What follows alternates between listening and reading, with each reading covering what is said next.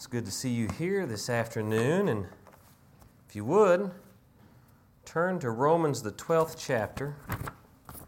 Romans the 12th chapter, we'll be looking in verse 3 here in a moment. Richard adding a degree of difficulty. But we'll see what we can do, because I'm going to turn it around and put it back on you with this lesson. All of you. Because what I want to talk a little bit about today is something that I know I need to do better at, and I try. We all fail in some way, and we just got to get back and keep going. And so I want to talk about finding our function in the body. And so, obviously, when we talk about a body, we can think of our own body. When we came to services this morning and this afternoon, did you leave your hand back at the house if you're all one solid piece and not, separate appendage that you could leave? All the parts of the body come with you, which means that the body has to work together as one. So I think of when I was watching last night, you may have seen Tim Farmer's Country Kitchen on PBS. Tim Farmer, beforehand, was the host of the Kentucky Afield show. And the one thing that is noticeable about him is he was in the military and riding a motorcycle between leave, I think, either to or from being on leave. And he was in a motorcycle wreck and damaged his right arm to the point that he can't use it anymore. So now he's having to do everything left-handed. He hunts, fishes, shoots a bow and arrow, all left-handed using his teeth. And so he had to, and we'll come into this a little bit more, think about the fact that what he used to use with two hands, now he's having to put all that burden on one hand. And so when we, as a body of Christ, each one of us has a function. And when one of us is not doing a function, we're just kind of set back and idle like Tim Farmer's arm because it is unable to function properly. Then there's double the work that hand has to do. And the same can go for us as Christians. When we as a body of Christ are working together as one, we can separate and spread out the work. And so that's what I want us to think about. But we need to look at that because everybody will say, and I use this a lot here recently, is Dad always said when I was little, and I've used it before, I can't do this, I can't do that. And Dad's first response to me as a kid is, can't, never could, do a thing, get your butt out there and go do it. And so that was, what had to be done. And so let's look at Romans chapter 12 and in verse 3, and it says, For I say, through the grace given to me, to everyone who is among you, not to think of himself more highly than he ought to think, but to think soberly, as God has dealt each one a measure of faith. For as we have many members in one body, but all the members do not have the same function, so we, being many, are one body in Christ, and individually members of one another. Having then gifts differing according to the grace that is given to us, let us use them. So he didn't say, just pick and choose. It's let us use them. That means everyone, no matter what your ability. Let us use them. If prophecy, let us prophesy in proportion to our faith. Or ministry, let us use it in our ministering. He who teaches in teaching, he who exhorts in exhortation, he who gives with liberality, he who leads with diligence, he who shows mercy with cheerfulness. And so in our text here, we find Paul expressing several principles concerning the church. Christians are one body in Christ. And as one body, we are individually members of one another. As I just got through saying, we all are individual members of the body of Christ. And so therefore, we don't all have the same function. Just as our hands function differently than our feet, our eyes differently than our ears, our nose different than our mouth. But they all work together for the body. And so that means that we should serve in whatever function God has given us the ability to serve in. The last two principles often cause one to ask, what is my function in the body of Christ? How do I even determine what function or functions that I have? Well, if we think about how we look for or are in the process of or are doing our job. How do we come about with the job that we had or have? Well, we look at what? what we have the ability to do, what your interests are, all the things that it takes whenever you go for a job interview. You determine one's aptitude and vocation direction based upon that, such as what functions, in our case, when we're talking spiritual, what are our functions, might be in the body of Christ. And so when we contemplate career choices, first thing we got to do is acquaint ourselves with the job description. I'm going to apply for, every kid at some point, I think, in their lives, at least I know my brother, he wanted to be a fire truck, not the fireman. And we tried to explain, you want to be the fireman. No, I want to be a fire truck. And finally he figured out that, fireman. But we all want to be something, not knowing what that job is going to require. The vet takes a lot more work than you think it does. You might like animals. There's a whole lot more to it than that. Being a police officer, there's a whole lot more to it than just riding around and whatever you want to think stereotypically of a police officer. And I'll stop there. So there's a lot more to it than what we think there is, and we got to acquaint ourselves with those job descriptions. And no different than what is it as my role as a Christian, what can I do? Maybe one thing, maybe multiple things. And so let's examine these functions. And the first thing that was mentioned here was prophecy. Now the Greek word prophetia is defined as the speaking forth of the mind counsel of God. That's from Vines. And originally this referred to the gift of the Spirit by which one was inspired to reveal God's truth. So it was direct inspiration. And today, I guess the most akin to prophecy is preaching, because it's one who proclaims the counsel of God is already revealed. We've already got it revealed to us. And so we're proclaiming that. We're studying with you. We are working, those of us that stand up here for sure, have hopefully taken the time to delve into the Word, to write something down, to think about it, and try to teach you from the Word of God what is being spoken. And so we are proclaiming the counsel of God is already revealed. We're expounding upon the Word of God and not through direct inspiration. So maybe preaching today is the closest to being akin to prophecy. Well, what about ministry? The Greek word diakonia means to serve. It is often used to describe any sort of service. If we look in 2 Timothy 4 and in verse 5, the service offered by Timothy here but you be watchful in all things, endure afflictions, do the work of an evangelist, fulfill your ministry, fulfill your service, do the work. To serve. We have service offered by Phoebe in Romans 16 and in verse 1. Romans 16:1 says, I commend you to Phoebe, our sister, who is a servant of the church of Centuria, that you may receive her in the Lord in a manner worthy of the saints, and assist her in whatever business she has need of you. For indeed, she has been a helper of many and of myself also. So Phoebe was doing some ministering, serving, whatever that role was, she was serving the church in some capacity. And then if we want to jump into a more official capacity, then we got diakonos, deacons, and they are ministering, they are serving. They have to be qualified. There are certain qualifications, and then an appointment. Just not anybody can walk in and say, I'm a deacon. If you don't meet the standard that the Bible puts forth, you're not a deacon. And so we've got to understand that. There's also teaching or instructing. And this involves, instructing others of the Word of God. There are variations of this function. We have private teaching. We can look in Acts chapter 18 and in verse 26 as an example. Acts 18:26 says, So he began to speak boldly in the synagogue. When Aquila and Priscilla heard him, they took him aside and explained to him the way of God more accurately. You've got, they didn't just do it out open. They took him to the side and explained things. Another way of instructing is the older women in Titus 2 and in verse 4, teaching the younger women, that they admonish the young women to love their husbands, to love their children.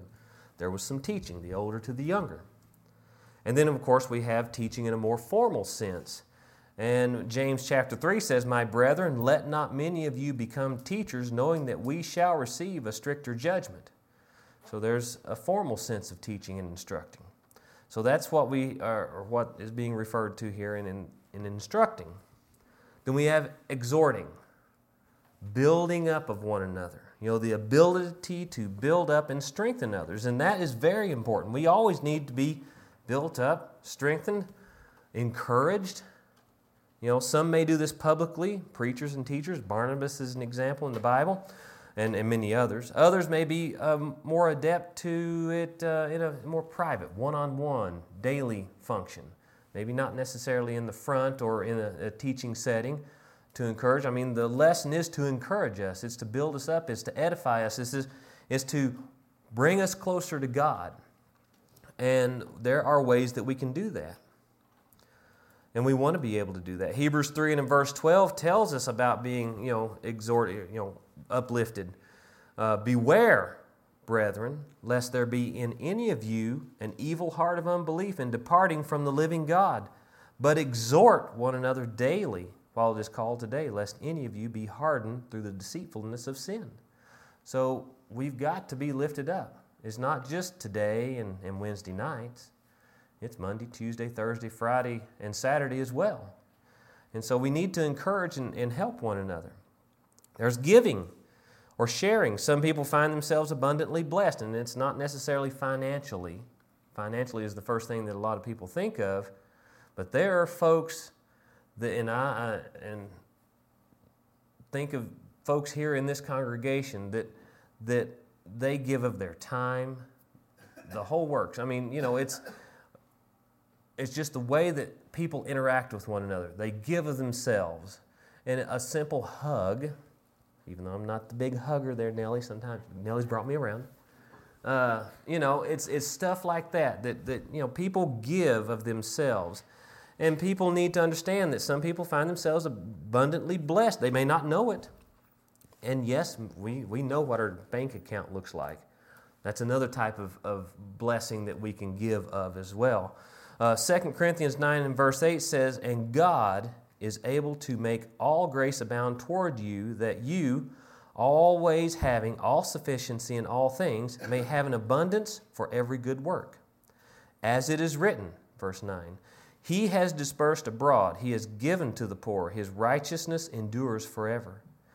Now may He who supplies seed to the sower and bread for food supply and multiply the seed that you have sown and increase the fruits of your righteousness, which you are enriched in everything for liberality, which causes thanksgiving through us to God."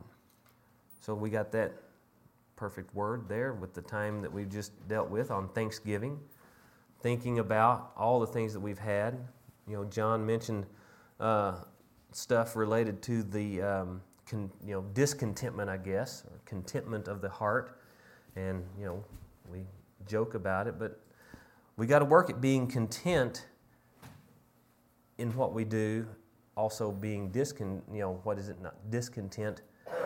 trying to keep moving forward. We can't just get stagnant in the things that we do. We got to be happy with what we're doing, but always looking to do more.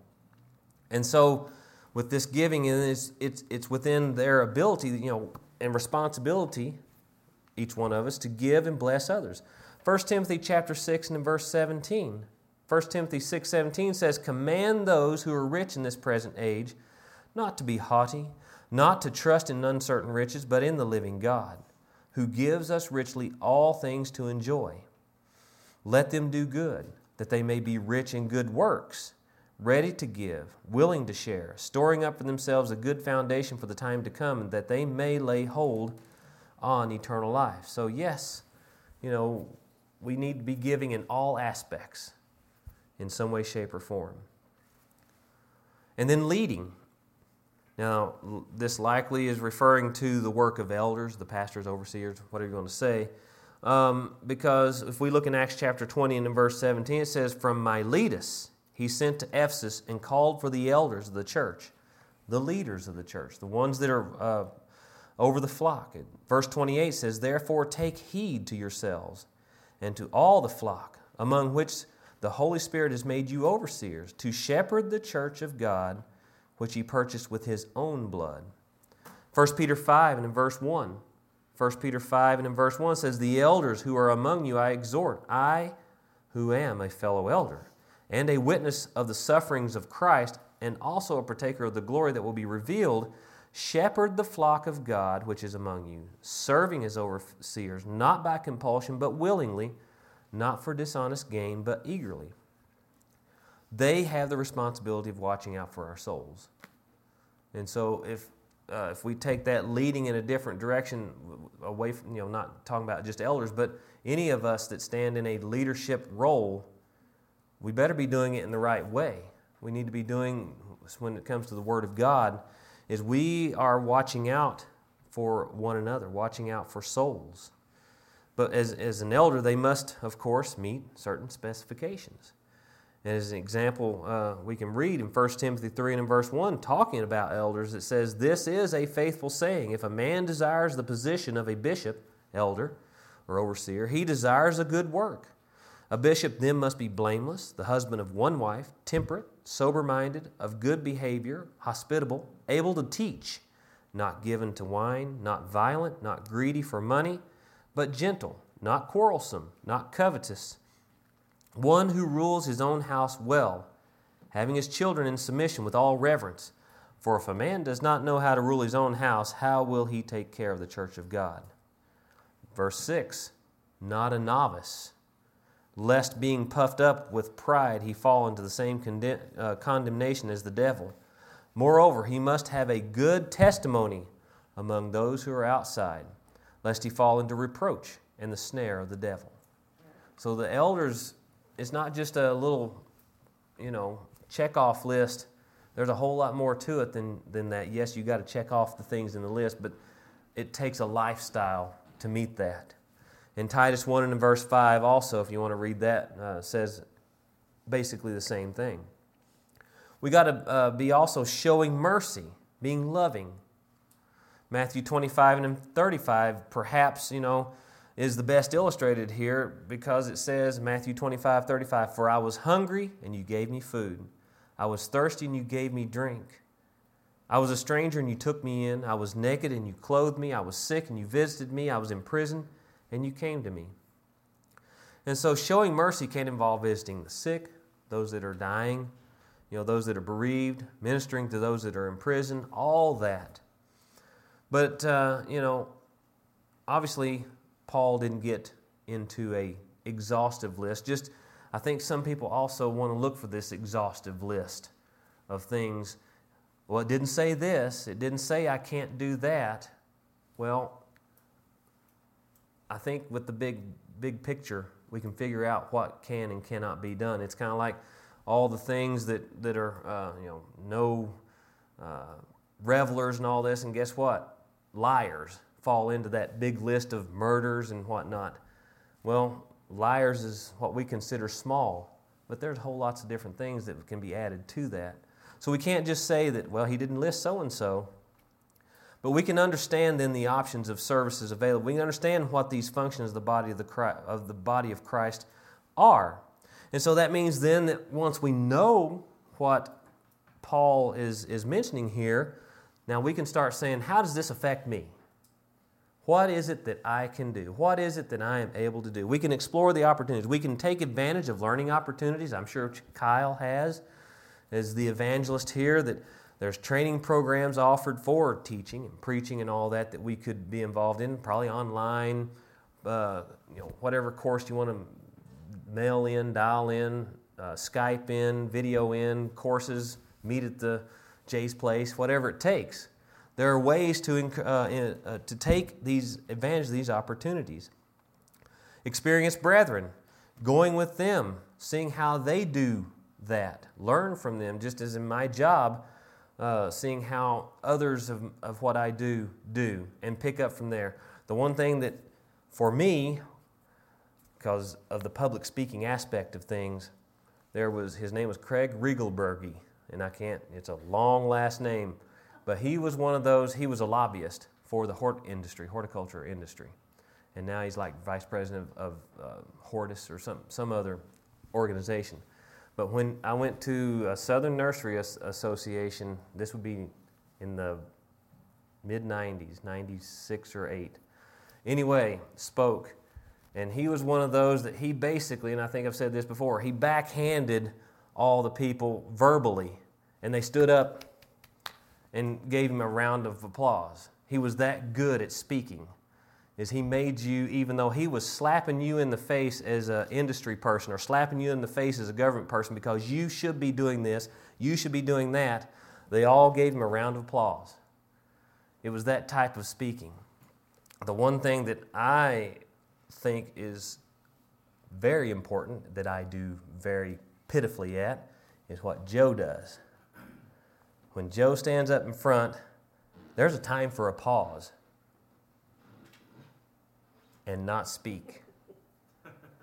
And I cannot have that pause because I feel like when I'm up here, every millisecond needs to have some sound. And there's time for an appropriate pause. Learning how that is effective and can be effective. Job shadowing, if you will. Because you may, if you don't try it, you'll never know if you're going to be able to do it. Don't ever say, as we did as a kid, I can't. Because again, we should respond, can't, never, could do a thing. Get yourself up and try it out. And trust me, the first time I got up to do something like this, I needed towels. That was nerves of just, I was shaking, at least on the inside for sure. People didn't notice it, but I felt it.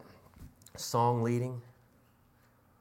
The first time I did that, it was at home in front of 10 or 15 people I've been around my entire life. That was the scariest moment.